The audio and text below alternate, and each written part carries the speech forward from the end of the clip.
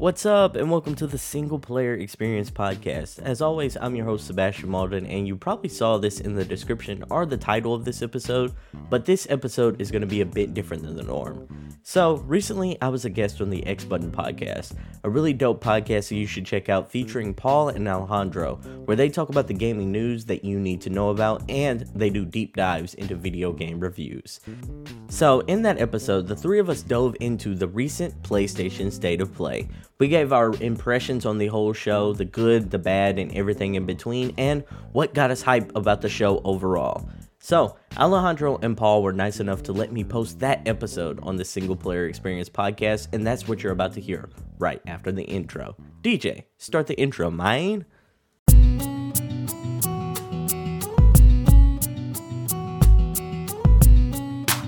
This is the Single Player Experience, the podcast that helps single-player gamers manage their video game backlog. I'm your host, Sebastion Mauldin, and my main quest is to help you manage your ever-growing video game backlog by letting you know which single-player games are worth your time and money so that you can have the best single-player experience. Now, without further ado, let's start the show. DJ, cut the beat.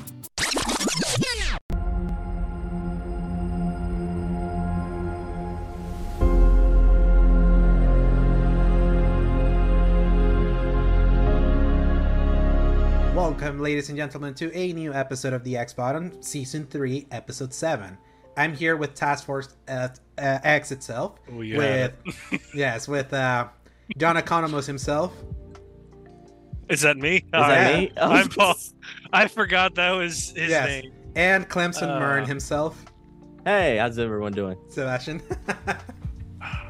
So, yeah. He's listing Peacemaker characters. Oh, yeah.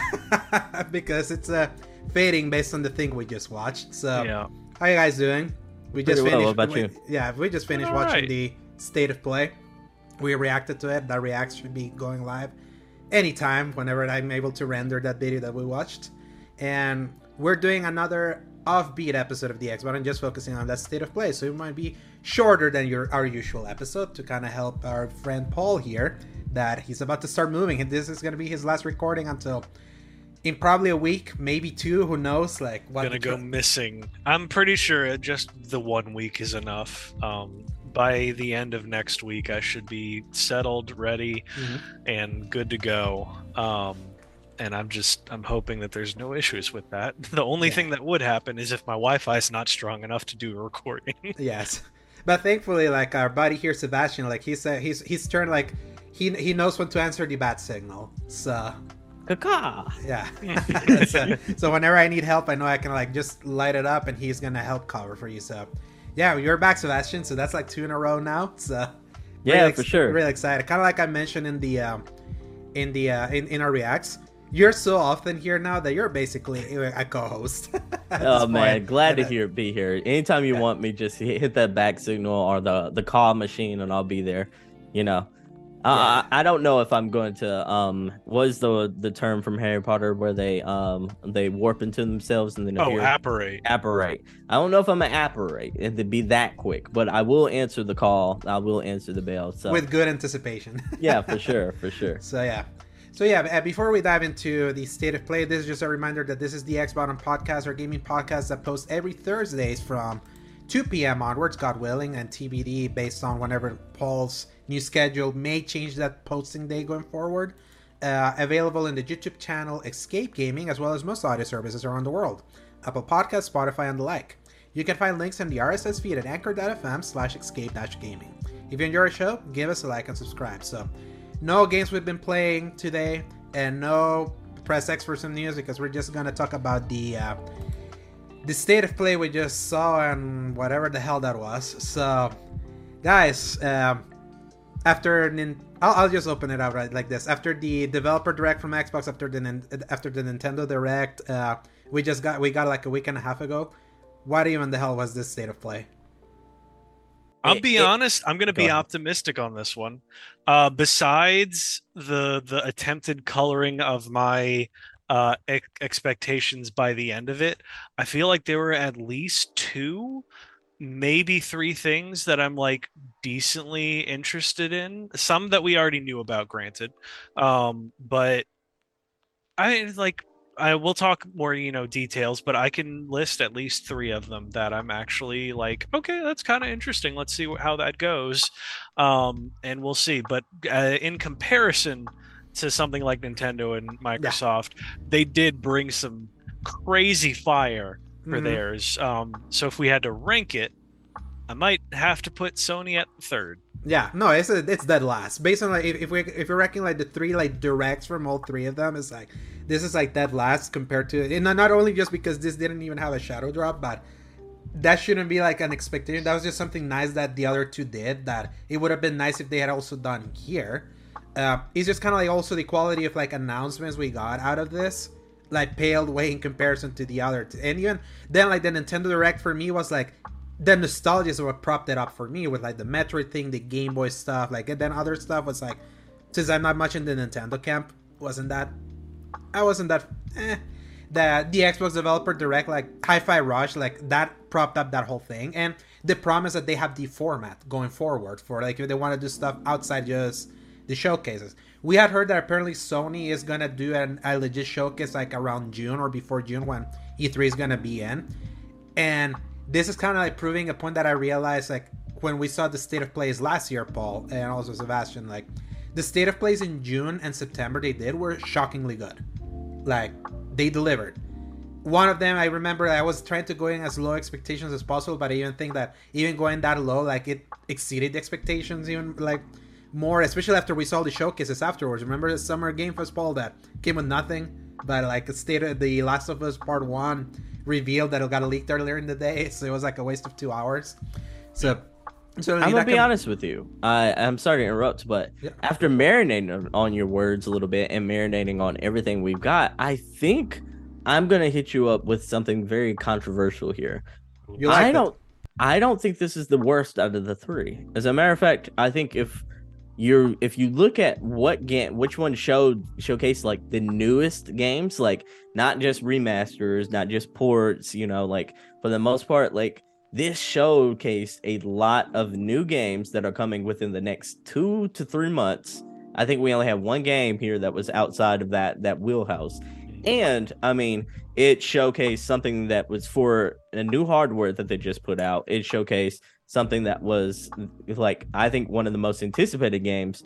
And it also showcased like, I think 2 or 3 announcements that people are either sleeping on or people did not know about entirely. So here's what I'll say about this. The Nintendo Direct, I think one of the biggest complaints was, where are the new titles other than Tears of the Kingdom? Like, what other new stuff did you give us? You gave us Pikmin, and I think it was Dr. Layton, and I think that was it. Everything else was just a remaster or a port. Like, on the Xbox side, if Hi-Fi Rush did not come out, like, and be shadow dropped, I don't think we remember anything from that, because Redfall didn't blow anybody away. I don't think Forza did the job of selling people who weren't already going to play that game because they're racing enthusiasts about that game.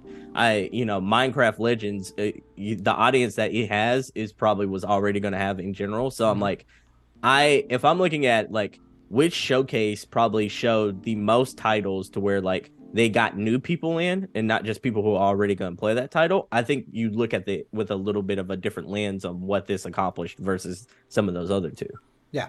I think there's something to be said about kind of like the objective way of looking at things and the way some of these made it feel. Yeah, I think in an objective way, you have a point with a little bit of the State of Play. When it comes to pop, this didn't pop. No, it didn't. This didn't pop. The other 2 did. And sometimes you need like, ironically, sometimes you need something to pop more than just like show some things. And I feel like that's where the State of Play kind of like comes in third in the other ones, but not to say there wasn't some good in this, and we can kind of go over this like just real quick, because it was 45 minutes with 15 minutes dedicated to Suicide Squad Kill the Justice League, which right away they said that they were going to show the 5 PSVR games, and they said there were going to be new looks at games from third party, and they said it was going to be 45 minutes. So they kicked us off the right way, how they needed to do it, like just with getting the PSVR stuff out of the way with the Foglands, that like cowboy style shooter we saw that's coming out later this year. Then we got Green Hell, that was That game that I thought was like, oh, are they showcasing Horizon Forbidden West again? And then until we saw a little bit more, it's like, oh no, it's not that. It has a little bit of the forest in it. Also coming out, sci-fi stealth game. Yeah. Yes. So coming out also later in 2023. Synapse, probably the coolest looking for me of the things that they showed from PSVR. That's also gonna come out later this year, and also made on the Dreams tool apparently, because I had Dreams in the thing. Journey to the Foundation, that's the thing that Paul, you recognize, and they said at the beginning it was based on a novel, so it's based on that. You said it was Star Wars. It was funny because they mentioned Empire, which is funny. Yeah. Right at the start when they said the Empire, I went, is this Star Wars? I know. Yeah. And then Before Your Eyes, the blinking game that's been already in MetaQuest and other stuff, that one had a date of March 10th, so that's going to be a launch window game for PSVR. Then for us, Paul, we got the launch trailer for Destiny 2 Lightfall. It's at this point, we're already sold. We bought the $100 edition back in August with the showcase. So this is just a way to prime ourselves up for the next big time for Destiny. Tekia finally got re-shown at one of these and finally got a date for March 21st. And it's going to be the new Stray. Going to be the new indie launched in the PS Extra / Premium service. They also kind of teased the March lineup ahead of time for PS Plus, normal, and a stacked lineup for games that most people either forgotten about, or games that really needed a boost. Yeah, so for example, if you're just paying for the essential, $10 a month, $60 a year, PS Plus, Battlefield 2042 is going to be there. It's been on Game Pass since it was added to EA Play, so that got a boost of players there. This might give it a boost. Battlefield 2042, Paul knows, is one of the biggest tragedies of this generation, and just forever sullied the Battlefield name after. And for those that don't know, they reintroduced all the original classes and revamped entirely how the whole hero nonsense works. So they just need people to play the game essentially now. Yes. EA's been doing good stuff. I don't know what happened with Battlefield. It's it stands out more, how much they messed up with Battlefield, considering how good everything around it has been. So that's gonna be there. It's a fine shooter. Now that it doesn't, remember the 300 fixes within the first 2 weeks, Paul? There's so much bad stuff going on in that game. I'll never forget it. Minecraft Dungeons makes sense. Minecraft Legends is coming soon, and that's going to be another Xbox multi-platform game. So, of course, they're going to want to tee up the new release with this old one. And Code Vein, the Souls-like vampire game that I always thought it's always been my wish list, ironically, but I just never pulled the trigger because I got soulsed out. Last year, I put it in the wish list when I was through a lot of Souls games, way too many. And then if you're also in the extra catalog, other than Tekia, you're going to get a couple more Ubisoft games. So Rainbow Six Extraction, the long-forgotten shooter from early last year, is going to be added to the service. That launched on Game Pass also, so this is just adding parity and subscriptions now. Immortals Phoenix Rising, the best of the 3 Ubisoft launch games for the PS5 and the Xbox Series X. When you compare it to Valhalla and Watch Dogs Legion, that got criminally overlooked by releasing that December, is gonna come. It was already on Game Pass also. Now getting parity with in the subscriptions with PS Plus. More people need to play Immortals, even if it has Ubisoft DNA in it. It's still a really good game. I have to go back and beat it. Ghostwire Tokyo, the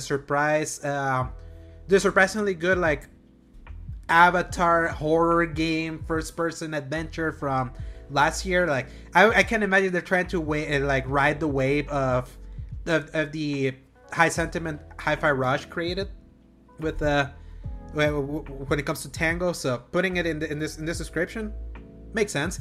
And I also think I know why it's going to be here, because just like Deathloop, this is going to come into Xbox. This is going to be coming to Xbox next month because it's going to be on Game Pass probably. Yeah, because of the full year, the 1 year exclusivity that they have for that game. It's going to be done. And when that happened with Deathloop, it launched immediately on Game Pass. So they're just putting it in both. And Uncharted Legacy of Thieves Collection, the really great update for Uncharted 4 and Lost Legacy. So phenomenal way to play Lost Legacy if you haven't played it already, by the way.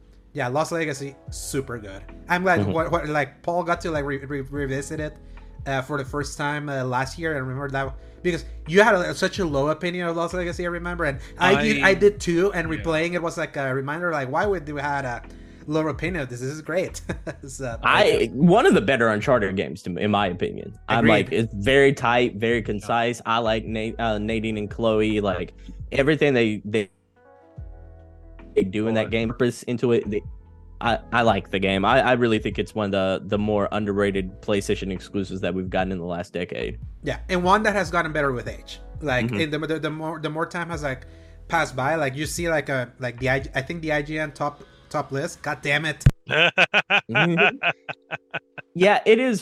So yeah, to further that thought while he's muted, I think this is everything people liked about Uncharted 4, just concise and like put on a smaller scale, like schedule kind of minimized a little bit, and then like they added a couple of things here and there, and then the dialogue in that game is like, oh, so good. The way they fleshed out both characters, which were already, I feel, fan favorites, but one of which just kind of got left by the wayside in Uncharted 3. Very like unceremonious departure, and then completely gone in the fourth game, which was just trash personally. But I understand they were probably that's why, because they were making a DLC that became its own game. Whatever, we all know the story.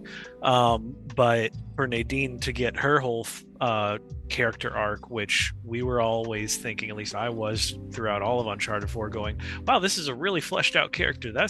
I'd like to see what happened to her. Why is she here? She's not even really a villain." And I love how she just decides to bounce out of the story as well, because she's like, yeah, you know what, this is crazy, all of you are crazy, I'm leaving. It's like she was in a completely different storyline, a genre of story at least, and I'm glad that she got her own day. It humanized her, and on top of that, like how Sebastion was saying, that it's like such a concise game. It's like it brought the spectacle that Uncharted 4 like was lacking in it a little bit, because Uncharted 4 was such a big game also, but it didn't have the level of spectacle that came to define that series in service of them closing off the story. So to me, those games complement each other so well. Uncharted 4 has a really great story. Uncharted Lost Legacy is just the better game. And like I was saying before, the chainsaw interrupted me. Lost Legacy is like ranked higher than Uncharted 4 in many like top 10 lists, like top PS4 exclusive lists, which is crazy. But I think if I were going back to play one of those two, I'd probably pick Lost Legacy over Uncharted 4, to be honest.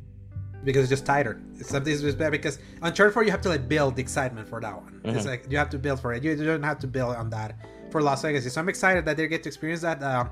Nathan Drake collection was also ready in the collections. So now the entire Uncharted saga, it's now on PS Plus. So now we just needed it to be remastered.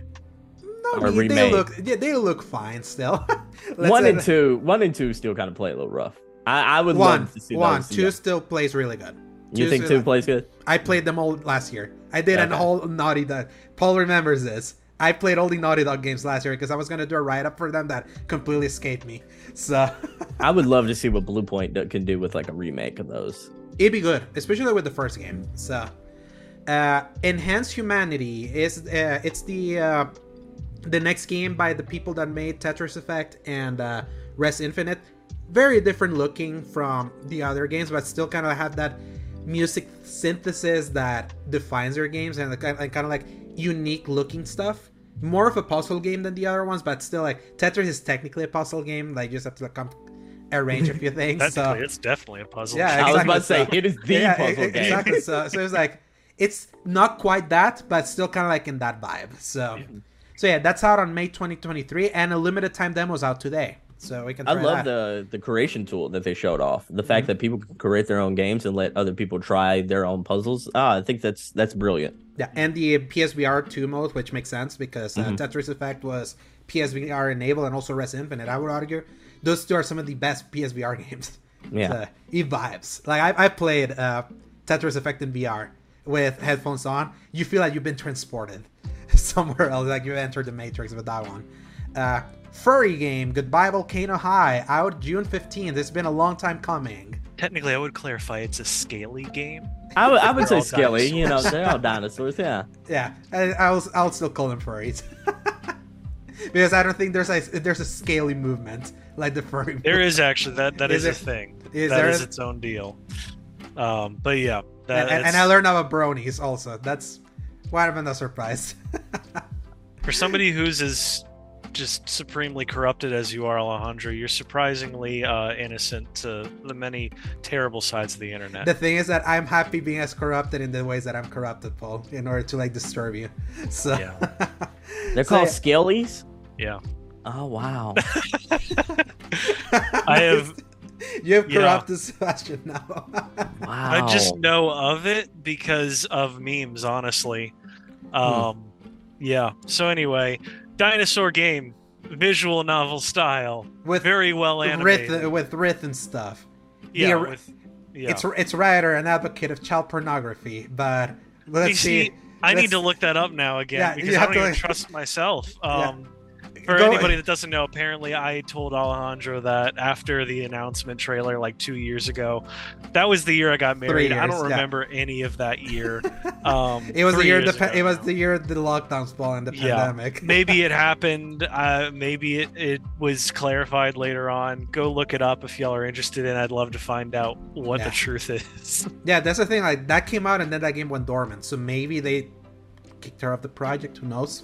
So yeah, that's coming out in June, and that Sebastion's very excited for the Scalies, as he mentioned in our reacts.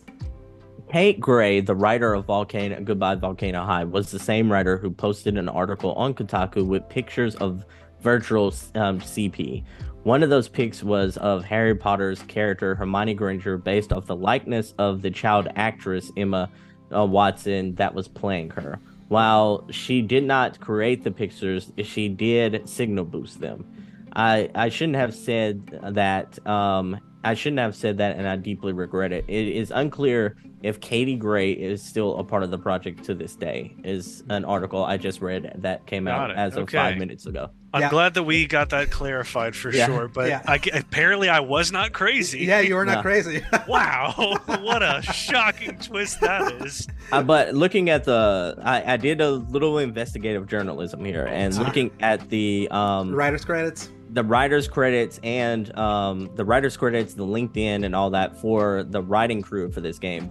It is said that Paula Rogers is now a part, like head writer. So I don't necessarily think Katie Gray is a part of that project. So that explains why this got delayed from original. So they probably had to like bring in someone in, like try to like change the story enough to like give it a new credit in light of that. So good to know. Yeah.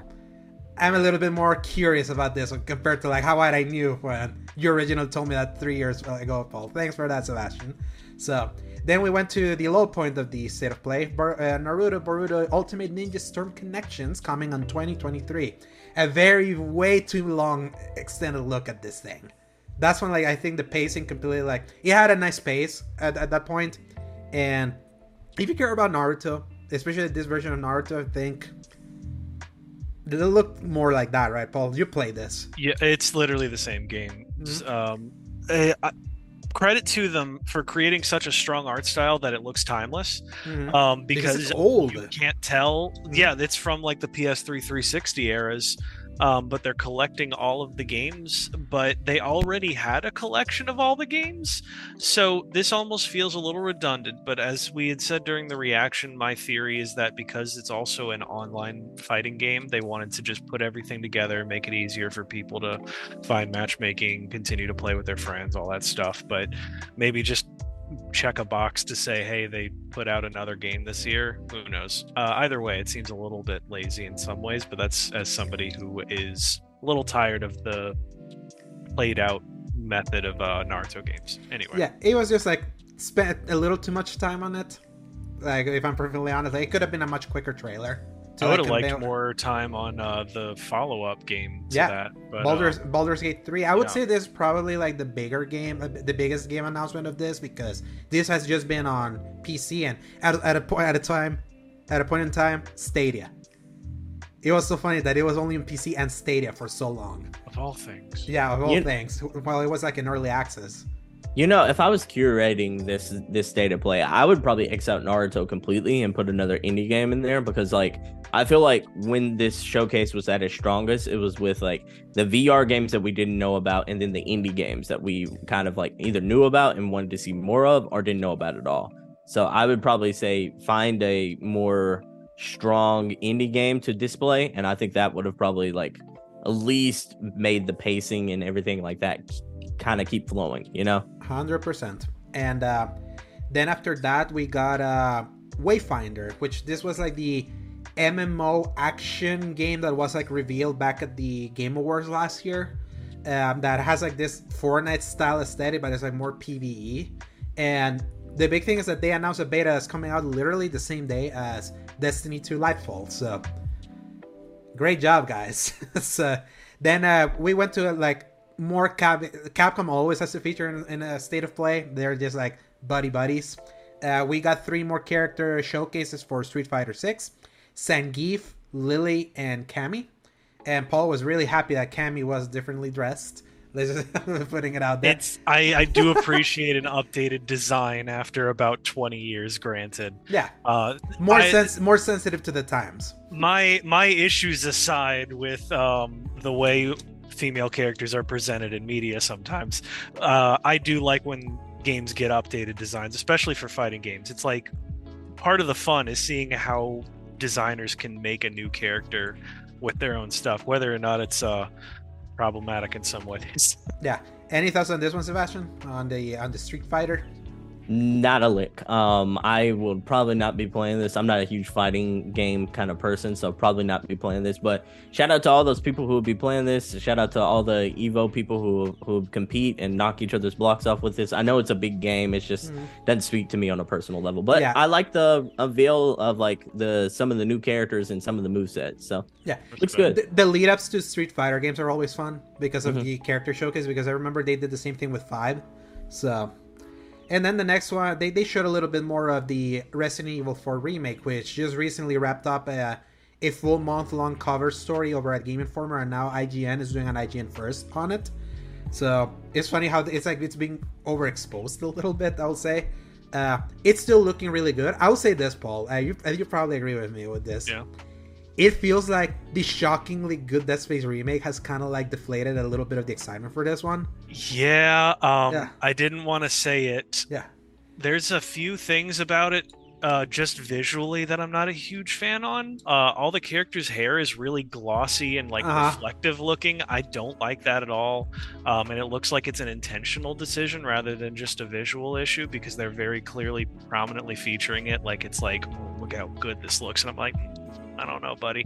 But yeah, as far as like mechanically, Dead Space Remake came in and freaking cleaned the board, knocked the papers off the desk, and said, yeah, what you gonna do about it?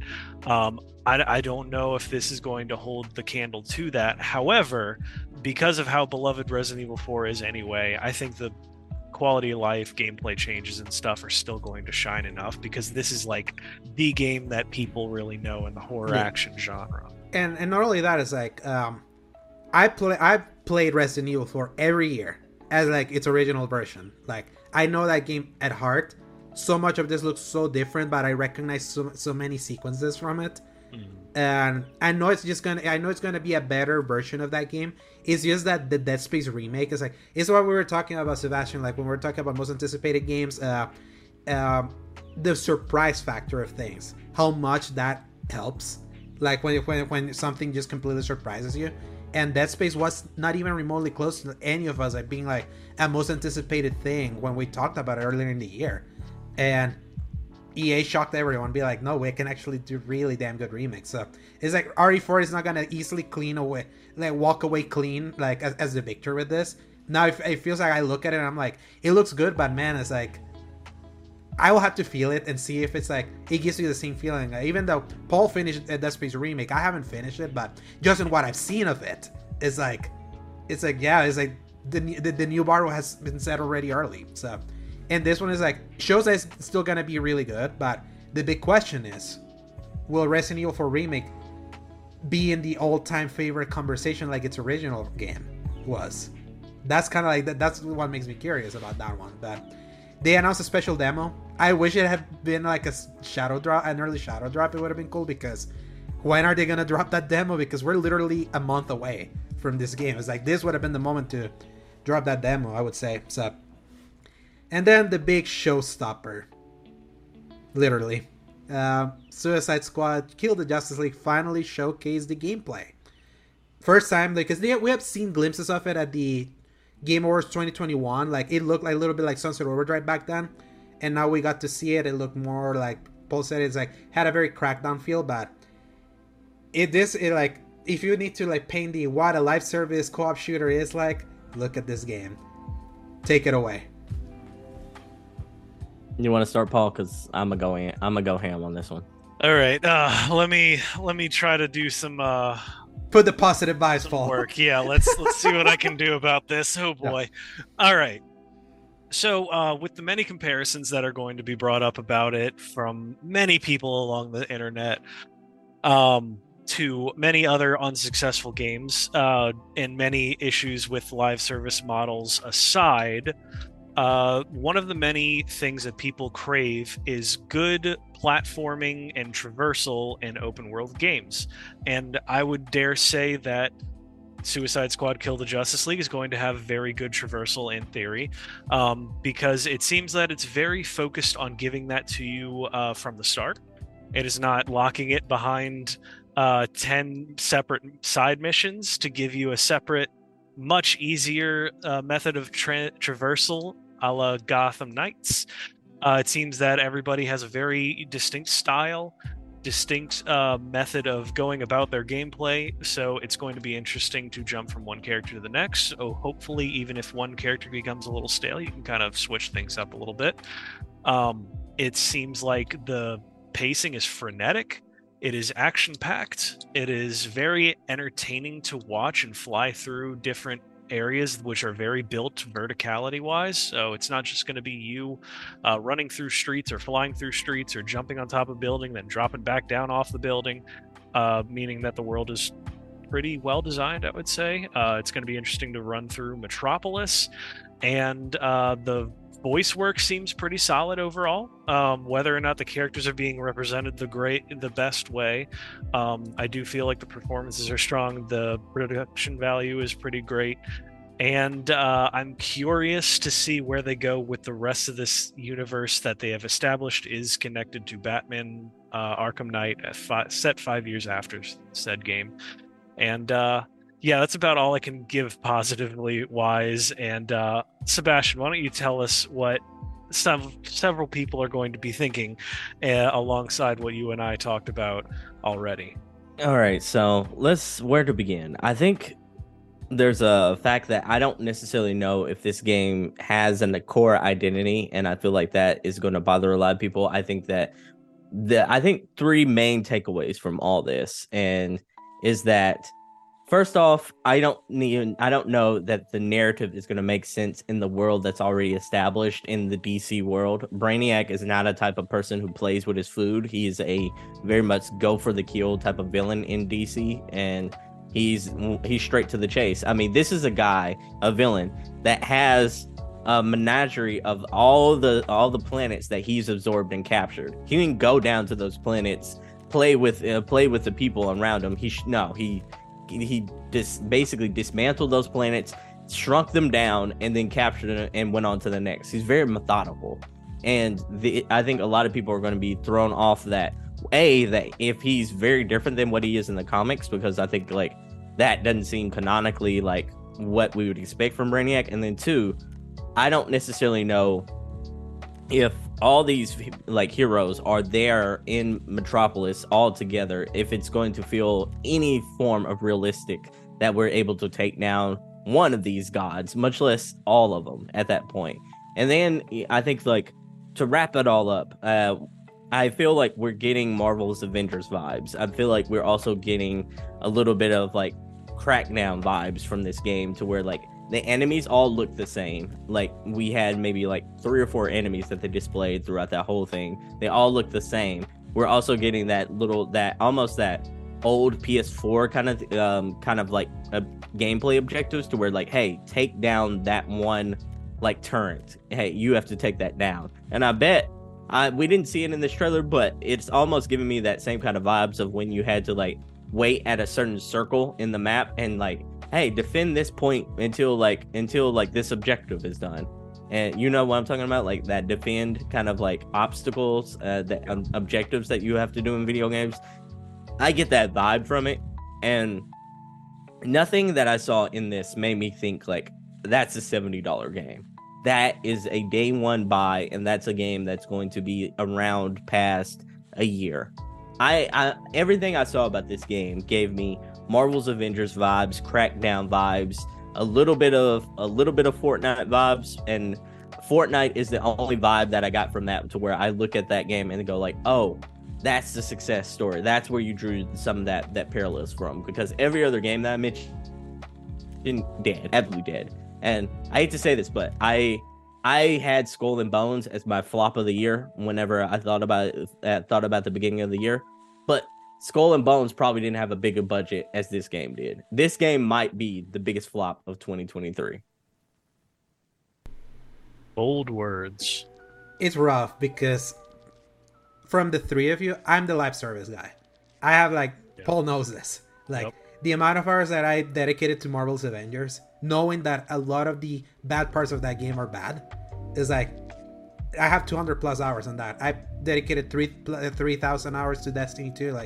I know what this genre, the ways that this kind of genre speaks to me and can just send me down a very brain dead song where I can just play that, listen to podcasts, and spend time and enjoy myself. And from what I saw from that game, it's it hits all those hallmarks of things that I played in that genre, that I'm I played this, I know I could enjoy this. When I look at it holistically, think about it this way. You look at this. It's a game from Rocksteady. It's in Metropolis. It has Brainiac, Lex Luthor. It contains Superman, Wonder Woman, Green Lantern, Flash, the Justice League, a continuation in the Arkhamverse. But you play as a Suicide Squad. Yep. In a live service co-op shooter. Paul, this is the biggest case of blue balls that I have ever seen in my life. Now that I've actually seen the game and really think about the situation of what I see, especially because here's the worst part to me. Is I see the budget on screen in some of those cutscenes. They look great. Yep. They absolutely look great. I like how that city looks. Yep. It's just thinking what could have been is what makes it so frustrating. We have flying in the game. Why couldn't we just play as the Justice League fighting Brainiac, guys? Exactly. Oh my goodness, it burns me up. I don't want to, because it's a very subjective side of this.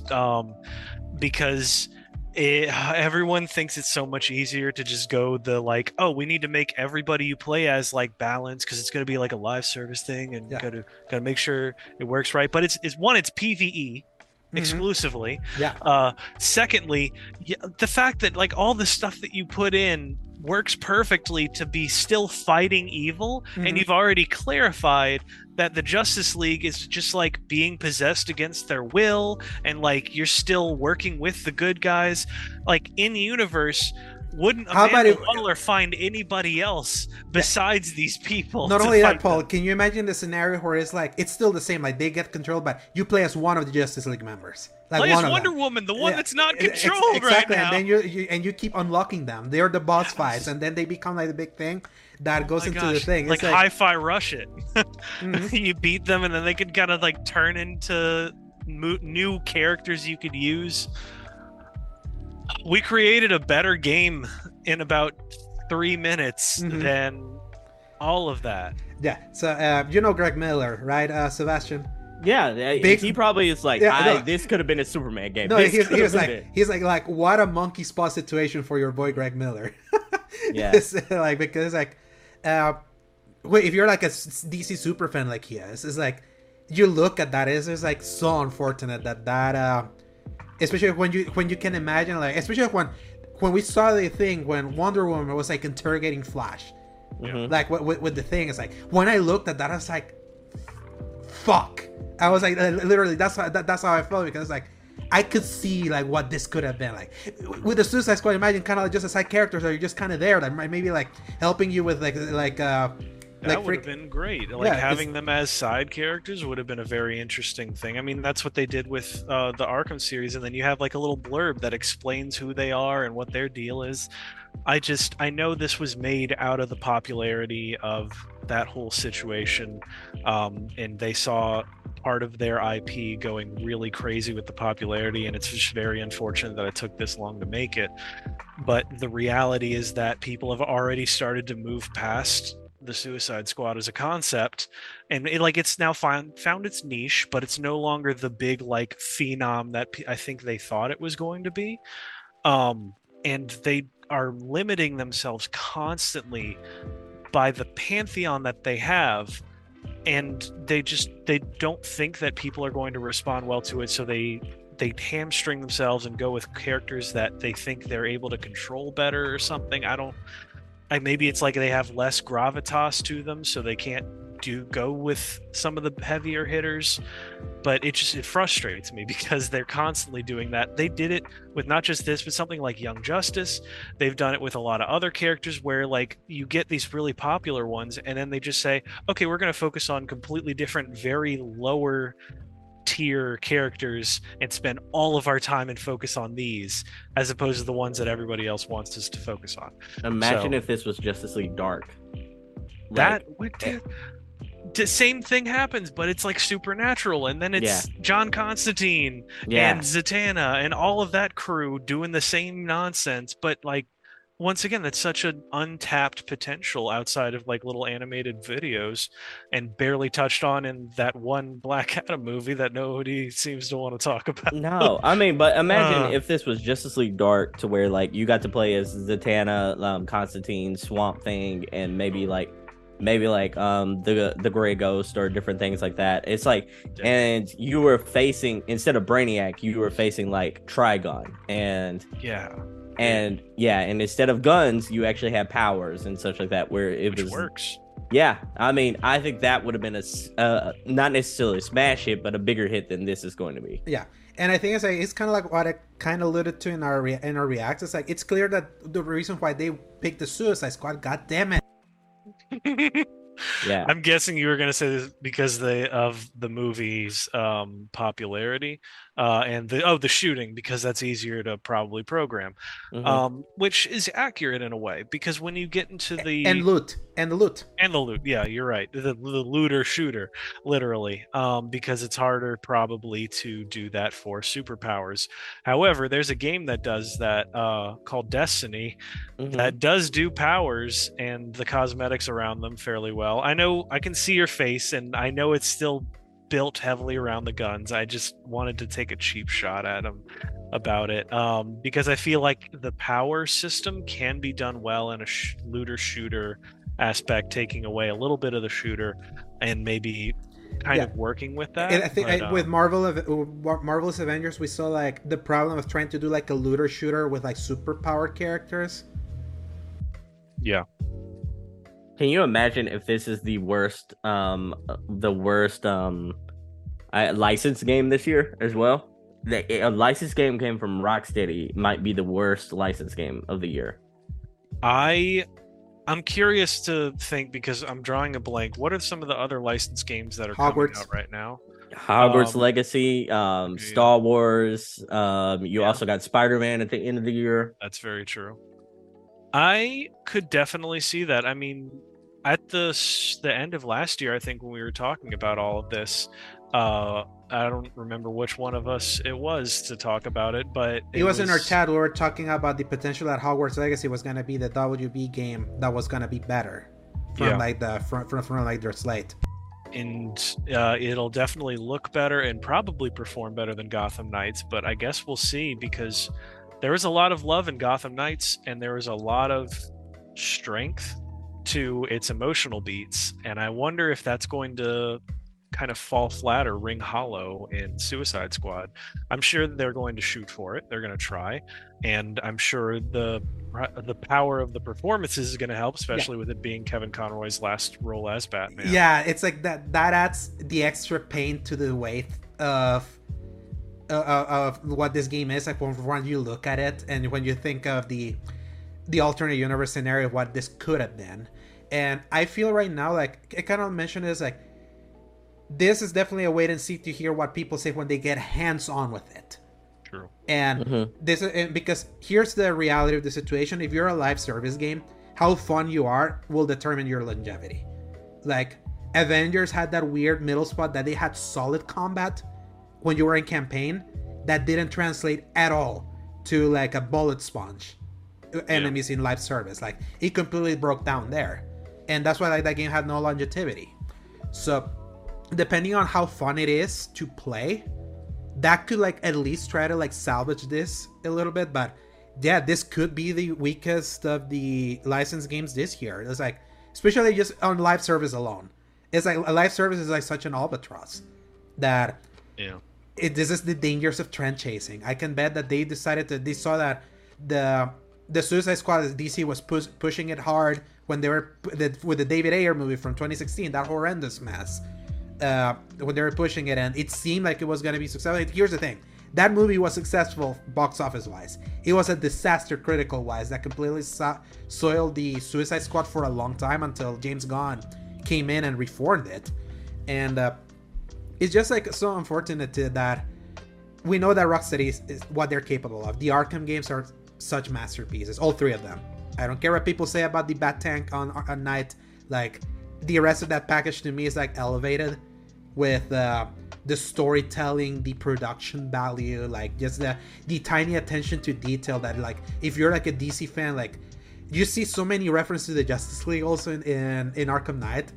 And like there was like voice calls from Lex Luthor, so many like mentions of Metropolis. Everyone was thinking that Superman was gonna be like the next big thing that they were gonna do, and I hate to think that was exactly what was gonna happen.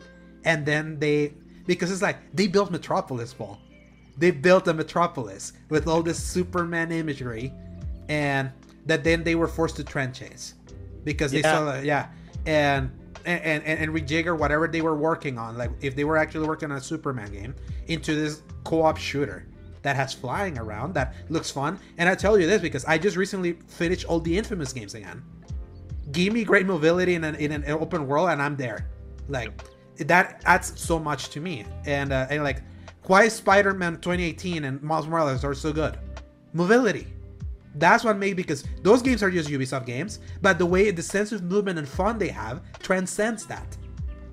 If the sense of movement of this like actually feels good in the stick, and the combat can be fun in a third-person shooter kind of way that you can have fun with friends and all that, I can see there can be some fun to be had here. But it will always have the dark cloud. This game will always have the dark cloud of, damn it, it's like I cannot believe that such a talented developer like that we know could have made such a great superhero game with other stuff focus on the Justice League. Yeah, I one thing that I wanted to that kind of popped into my head about all this is imagine if Kevin Conroy's Batman dies during the course of this game. I think they probably, even if he did, they probably deviated from that. I have a feeling, like, I knew it would have predated it by a lot, obviously, but I mean, it is called Kills the Justice League. I wonder how literal they're going to be with that, or if they're going to kind of subvert it and, oh wait, we actually beat it and we saved them all, woohoo. I have a feeling there's going to be like at least one casualty to like give the stakes, you know. But I have a feeling that at least a few of them are going to walk out of that. As far as what we've actually been talking about, yeah, I think I agree with everything here.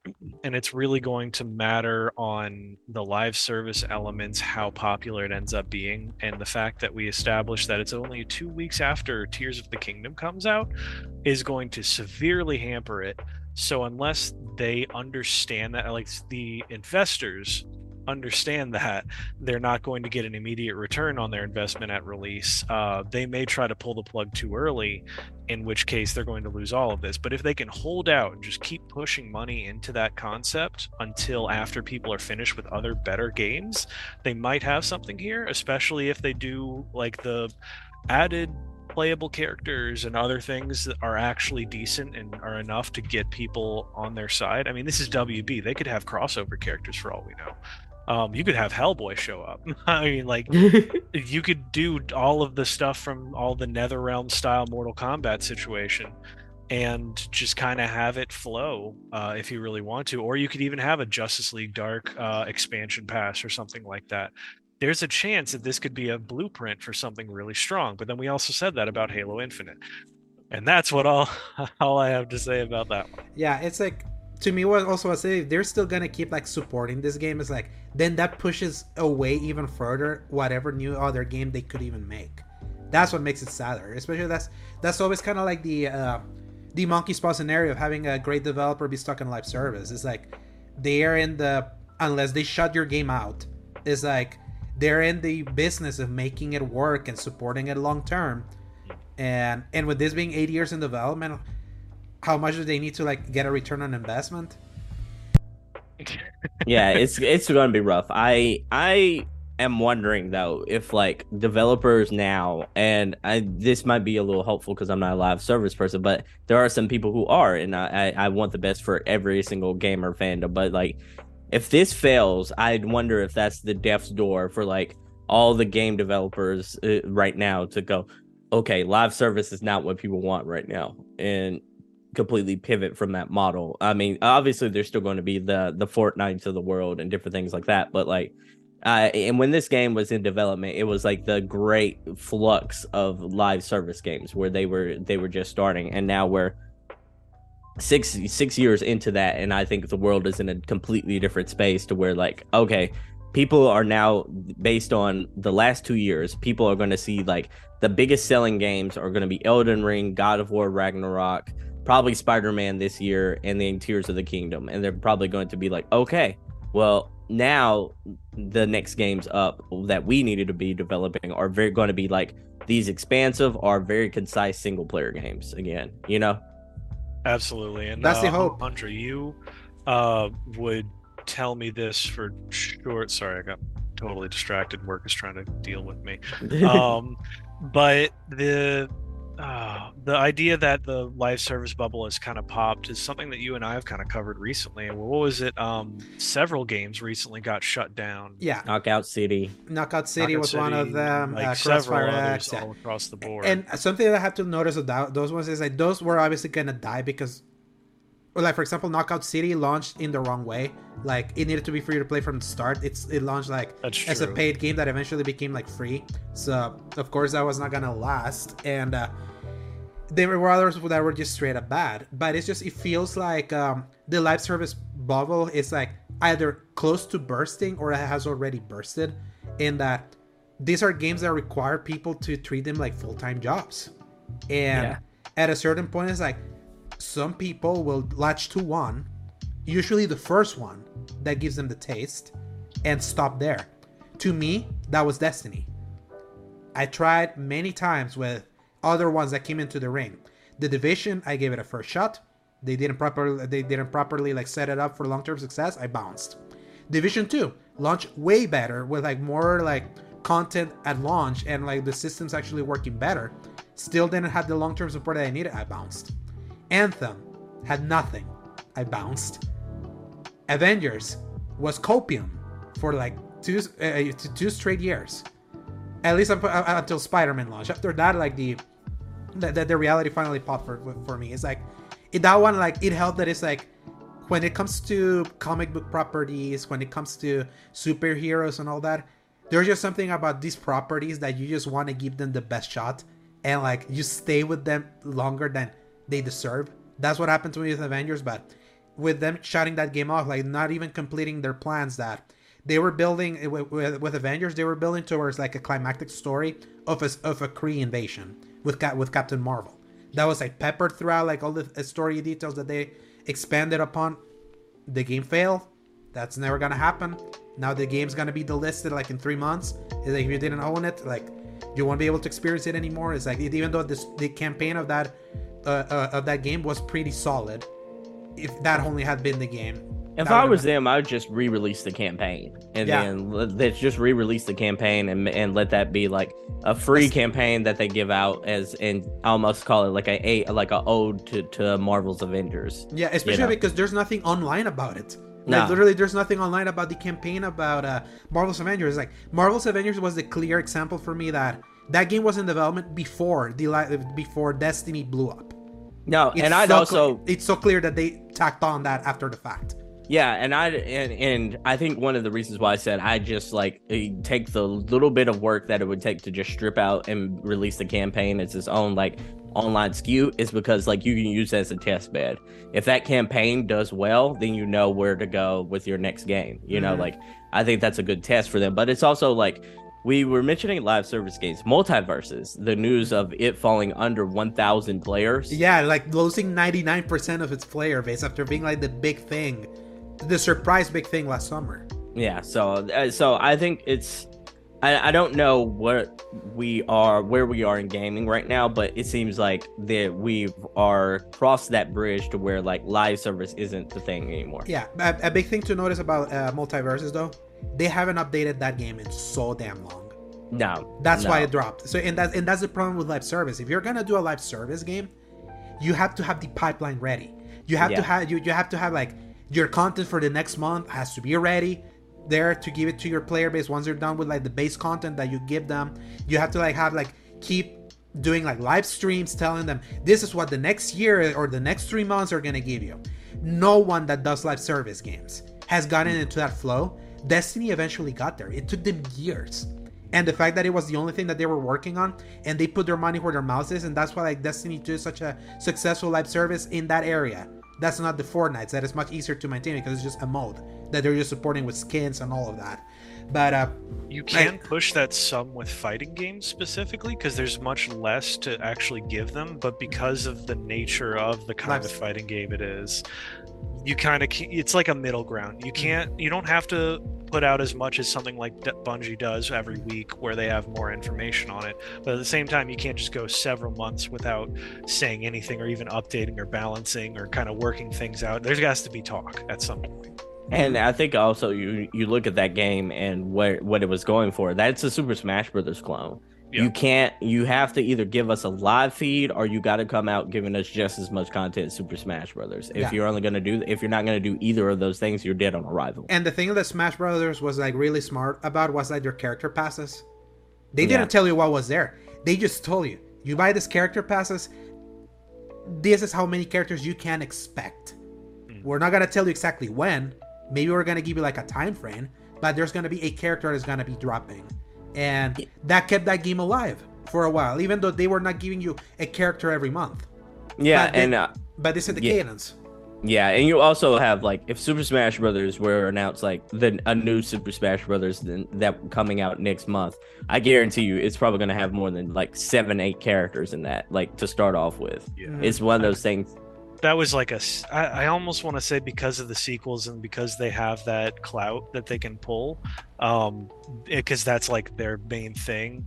They can put out something like 50 to 70 characters, but I guess because of maybe the engine or the nature of it, I would think if they made a sequel to Multiverses, that would be their big moment to roll out a bunch of characters or some big expansion after that point. Because I think they were still figuring out what worked and what didn't.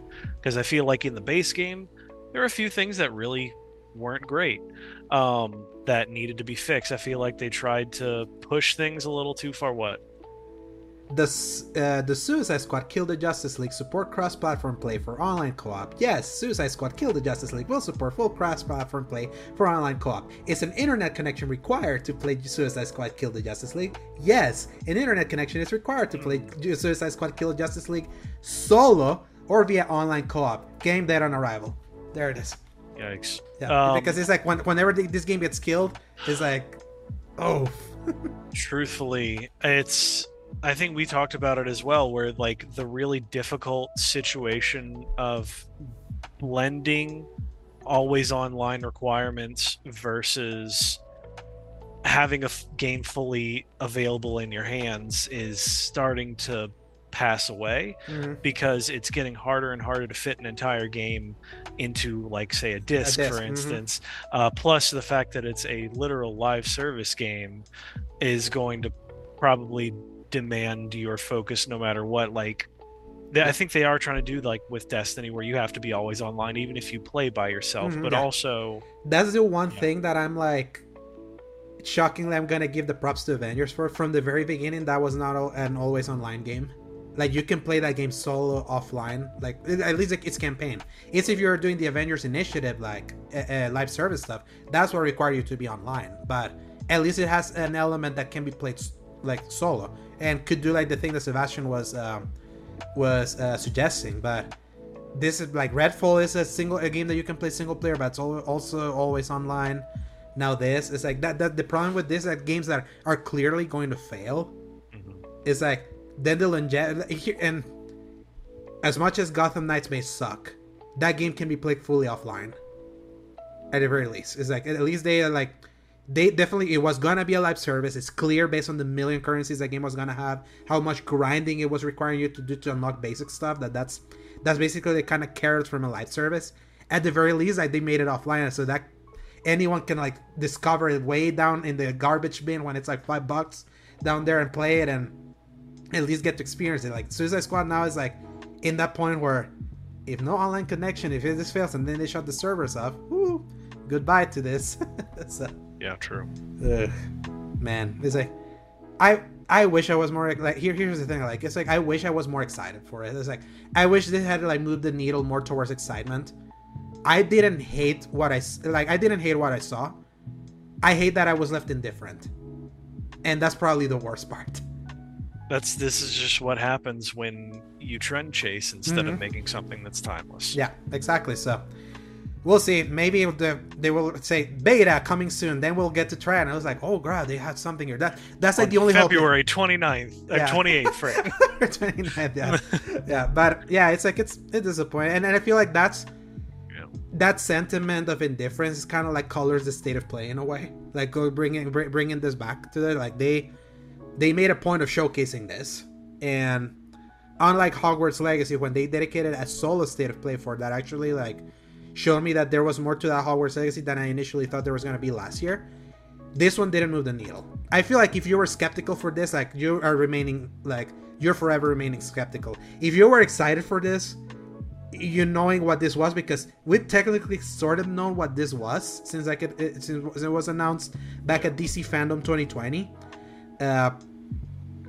Maybe like you can still have some excitement, or if you're like someone that, if I can like remove my DC biases as someone that can't find enjoyment out of live service games, it's like there's enough there that I'm like, yeah, they're attempting to do one of those. I hate my life right now. God damn it. Nah, you're all good. You're all good. It's just, it's one of those things to where I'm like, WB obviously saw something that was that they thought was going to be a timeless trend that was going to last them in this next generation, because they did it with Gotham Knights, and they did it obviously with the Suicide Squad. So they really went hard and hammered in with it, and it's one of those things to where like I've never seen a studio quite go this hard as far as like trend riding, and it's almost a shame because like Rocksteady used to be a trendsetter, in the gaming space. Like they made the Arkham series, which basically catapulted what we thought about like open world stealth games, about action adventure games. It brought it was the new wave of licensed games as well. Like licensed games are on death's door, so to speak. And it kind of brought that into full play. So ironically, today there was a Warner Bros. Discovery earnings call. Yeah. So I wonder if that's why this Suicide Squad game was shown today. Like, the earnings call probably was a lot of good news, because Hogwarts Legacy sold gangbusters. 12 million copies already. Yeah, so I'm like, Hogwarts Legacy did so well to where like there's not a whole lot that screams like, oh, this is a cause for concern. They reached the month sales of Elden Ring, because Elden Ring was the 12 million after like a month. They got that in 2 weeks. Don't underestimate that Harry Potter power. Yeah. That is those are sleeper agents masquerading as 30 and 40-year-olds now that came out of the woodwork for that game. Dude, you have like an entire Noah's Ark situation going on in there. All I'm saying. But yeah, you're absolutely right. And it's gosh, Harry Potter, I'm telling you. So this is there's no way they're going to touch those kind of sales. There's no way they're going to touch that kind of critical acclaim. Even with the controversy around it, the fact that Hogwarts Legacy is like practically untouched commercial. And this is clear as day. Example. Yeah. Hate campaigns that condemn people for doing stuff. This is the results. This is the result of spite. So if you're an investor right now, you see Hogwarts Legacy, you see how much it sold, and then you see the reception of Gotham Knights, how much it kind of fell on its face. You look at Suicide Squad. That Suicide Squad to investors is probably like, this is making a break for this wave of Warner Brothers, because like we now have 12 million samples of what kind of game works for us commercially, and not only that, no live service. Yeah. Hogwarts Legacy, it's an honest to goodness single player RPG. And that's my point. I'm like, if you're an investor at this point, like if that game, if the Suicide Squad comes out, it has to come out swinging, and it really has to. It can't come out 6 out of 10s because that won't help word of mouth. It can't come out 5 out of 10s, that won't help word of mouth. And then it also has even a 7 out of 10 would be disastrous for Rocksteady. That was giving us 9, 10 out of 10s. Yeah, with their 3 games. Yeah, and then commercially, if that game does not sell well and not like have a roster to where it continues that sales trend like month over month, to where like if it can lose trends, but it can't be one of those things to where like it has a good first month and then a 90% drop. What was interesting was that Gotham Knights sold well in the last 3 months of the year, where when the game was on retail, it sold really well. Of course, it would. It has Batman association to it, so that sold a name that got to sell a name alone. So and then it was discounts though too. But still, it's like sales are sales. So and that's the thing. Like, he made a bunch of its sales before the discounts in August. In October, it was like in the top 5 best-selling games that month when Call of Duty had already launched also. So just to kind of give an idea, Suicide Squad is like. Here's the thing. I love James Gunn's Suicide Squad. That bombed at the box office. So the Suicide Squad name, I don't think carries like push. It's gonna be like something like, that's a must buy. I feel like them adding the Kill the Justice League was them acknowledging that a Suicide Squad game by itself is just not gonna sell. And I don't even think that the idea of like, oh yeah, we're a game where you're gonna kill the heroes you wanted to play in your game is gonna even like move the needle sales wise. Like, the only way I see that is this game is a critical darling. It shocks us like when it comes out, and word of mouth builds up of like, no, like, don't worry. It's like, yeah, it may look like one of those, but no, it's like shockingly good. It's like, that's the only way that I think this has a prayer. By the way, Mortal Kombat 12 confirmed for this year. Oh, that's dope. I will say, I will push back a little bit. It's like, I think the genre is what's going to throw a lot of people off, because I think there are tons of examples to where like playing as a villain would have been okay, but imagine if we were to hunt down, like, if we were Harley Quinn and we were hunting down like the Bat family in Gotham, and they made it to where it was almost like a Grand Theft Auto style open world, to where you were playing as Harley Quinn. I think a lot of people would have ate that up. But Mortal Kombat's exciting, by the way. I mean, this is the year of fighting games, it seems like. Tekken. Yeah, Tekken's still not confirmed for this year. That's hope. That's the hope that it may. It does. Yeah. My gosh. Anyway, dude, that would be the year of the fighting games and the year of the license. Yeah. Like for real. It's like the way that this year is like turning out to be like the year of either remakes, licensed products, and now fighting games is like an interesting way for it to like all shake up. Yeah, for sure. But yeah, it's like, I wish I was more excited. That's the thing. I'm disappointed I'm not more excited for Suicide Squad, because I just want more superhero games. Like, especially now that we're getting like the actual adaptations of comics. It's kind of like what I was sort of mentioning last week when I mentioned that I was playing Infamous. Like, Infamous was what we had because it was like we weren't getting like proper video games like of adaptations of comics. So we got a really great superhero game that was just an original property. And now we're at the point where like people are seeing the value of doing really great games with like actual properties that we know exist in comics and movies and things like that. And yeah, it's just sad. It's just sad. So good thing we have an arrangement, Paul. So I have a question before we go. Like, What was your game of the show? Baldur's Gate 3. Okay. Like easy. What about you, Paul? I think that might actually be mine as well, because that was a game that I was legitimately excited for previously, but then got really disappointed when it was on PC only. So finding out that it's a PS5 game, I went, oh shoot, that's going to be really good, especially if we can get that one day on like a PlayStation Extra or something. That could be cool. Unless it's like, I've heard really amazing things, Paul. Like, we got our narration for a reason. Yep. So I think Tachia might be my favorite game that was shown. I think everything they showed about that game looked very premium. Yeah, that one to me is I'll play it when it's definitely one that I will definitely play, since it's gonna be an extra. So it's definitely check it out. Like just like I did Stray. That's good motivation for sure. And Humanity, like just for how much I love Tetris Effect, it's like an honorable mention in a way. It's not like I don't buy as much with this kind of puzzle. Like I just do like a Tetris that can just be endlessly addicting, and the way that game just synergizes, like the music with every time that you like cut the lines of Tetris, like you're completing levels, is just so like transcendental. So, but it was cool that they're doing that kind of game, and they're still partnering with them. And if I had VR, I wouldn't say I would be super excited with what they've shown, but I would be glad to know that there's things coming. It now depends. It now depends on.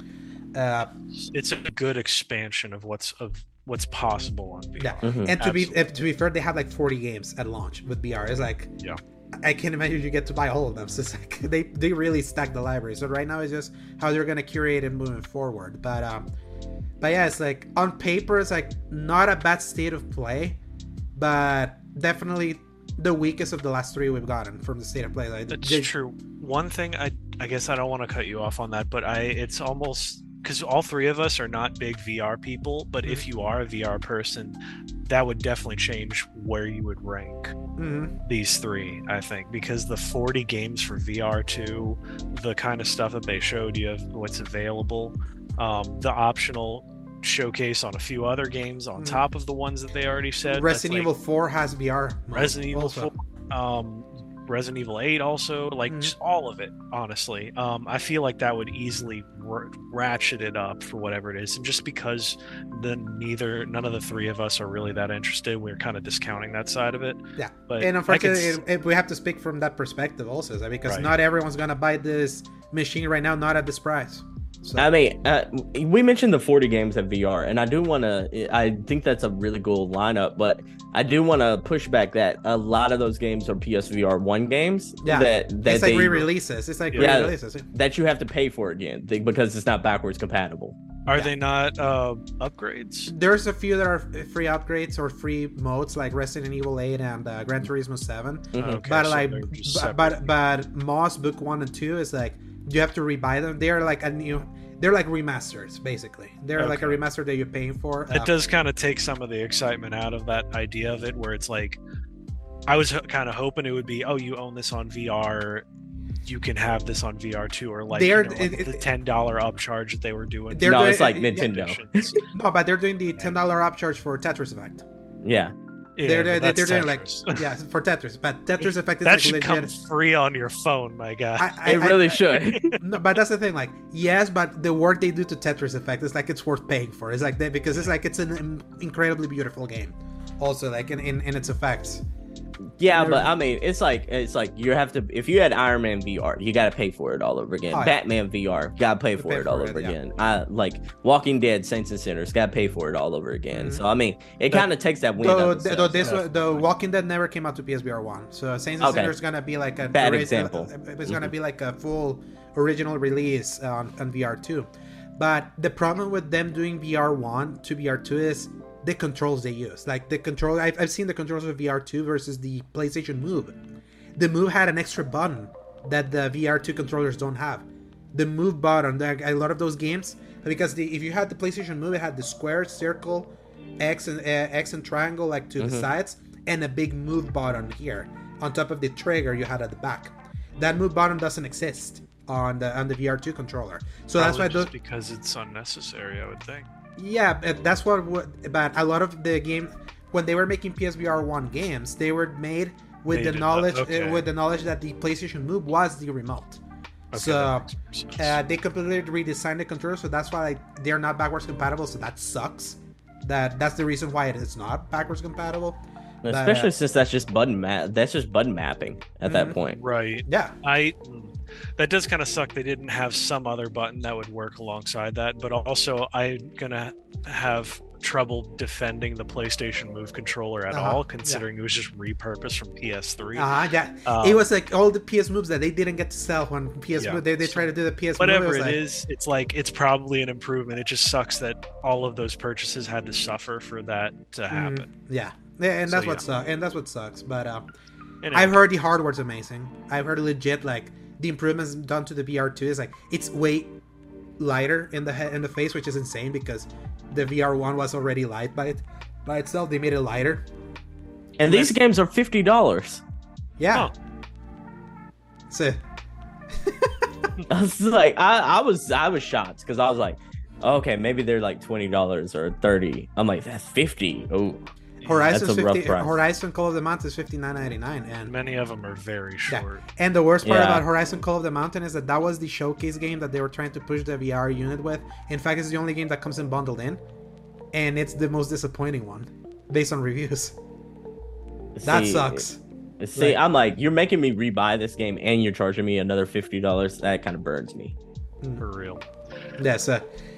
VR is going to be interesting because now that we know that it's there, at Sony will have to keep supporting it. So it means that every showcase we watch, we're going to have a section in every state of play where we're like, okay, just move along, just like move it along. To be fair, that's how they treated the VR stuff, and I appreciated it. Yeah, it was very zippy. I hope because they have to acknowledge it's like that's just going to be a niche side of the market for them. It's like they have to appease the 32 million PS5 owners. They're ready to release it. They have sold that many PS5s, and now the thing is well available, so they have to like appease the ones that are just on the console. So do you almost wish they would have just did a separate show for VR? I kind of wish, but at the same time it's like we know Sony in that time that they barely speak around this, like it's like you gotta take what you can get. It's just that unfortunate that to me is like this state of play was like after me championing saying that now the state of plays have gotten better, now we're going back to the downswing, but I feel that's gonna happen if they're actually gonna do a showcase. I think that's the existence of them doing showcases on top of State of Plays kind of like mutes the State of Plays, unfortunately. So last year when there was no showcase, the State of Plays got better. So they gotta pick a lane. So Goodbye Volcano High is like, besides that and what was the other game? What was the game where you're playing as like a guy, you kind of look like you're a butler? It almost looked like it was kind of like an older game where you were older style, kind of like a older art style. You were today. No, it's previous. I think it was called The Devil in Me. No, Little Devil Inside. Little Devil Inside. Okay. I think the game that never comes out. Yeah, so like other than Volcano High, I think Little Devil Inside is like the last game that was shown off with the PS5 whenever it was first in 2020. Yeah, all of that has been shown. Like, if we go back to that June 2020 showcase, it's like all of it is out. Like even Forspoken was there. Yeah, so I'm like, now it's just we're just waiting on Little Devil Inside now. And I think we're gonna be waiting for a long time for that one too, because if it didn't come out by now with all of the crazy levels of Kickstarter money that it got put into it, something really bad is going on in that studio, which hurts my soul. But apparently, that's the way of indie gamers, and that's the way of indie gaming. You know that real well, Paul. That I do. How long? It's a full year almost of delay since like its original planned launch, right? It was planned to launch in like 2018 or something. Oh shoot, long ago? It was before it was even showcased with PlayStation. It had its full Kickstarter thing. It met all of it, beyond it, and then it was like. I was talking about your game. I thought I was talking about my game. Yeah, yours is like a year delay. The one that I was contracted for. That's about an entire year. You're you're absolutely right, and it should be coming out pretty soon. But it's just one of those cases where it's one guy doing all the coding, and he has no idea of how much time coding takes until he's already like 6 months into it. So hopefully that's pretty soon. Yeah.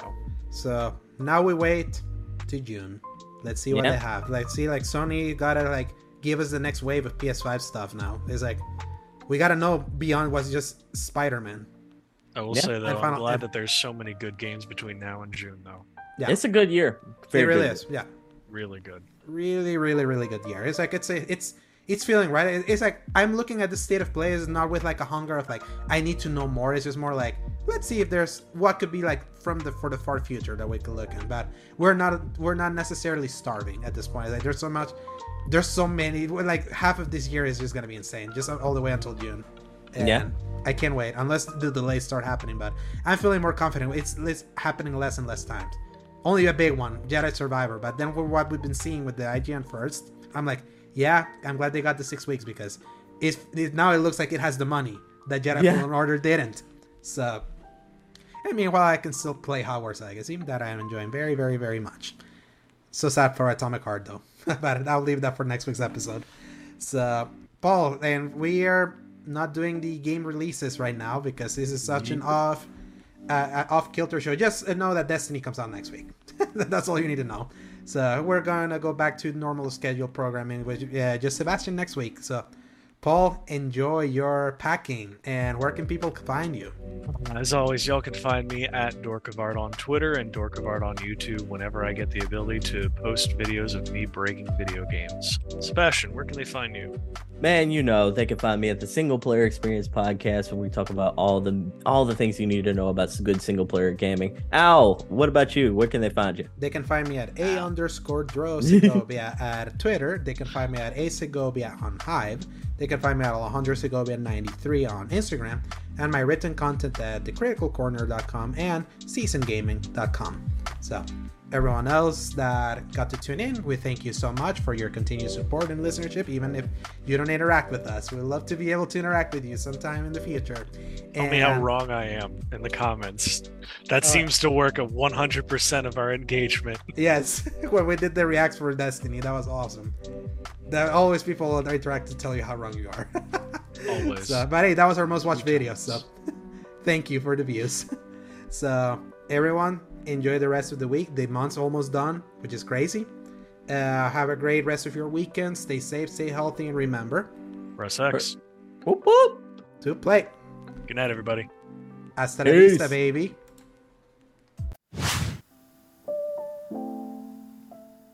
So that's it for today's episode. I want to give a special shout out to Alejandro and Paul for having me on the X Button podcast and for letting me cross promote and publish this episode on the Single Player Experience podcast. I also want to let you know about the Single Player Experience Discord server. It's the perfect place for single player gamers to talk about the good single player games they've been playing lately and to get video game recommendations. Think of it kind of like a book club for single player gamers. The link to join will be in the description. Once you're in, feel free to share your video game backlog list, talk about the good games you've been playing, or give your feedback on the show. If you have a game that you think should be recommended or that you think I should talk about, let me know in the Single Player Experience Discord server. I'll see you there. Before we go, I just want to thank you so much for listening to today's episode. Stay safe, stay gaming, and I hope to catch you in the next one. Peace!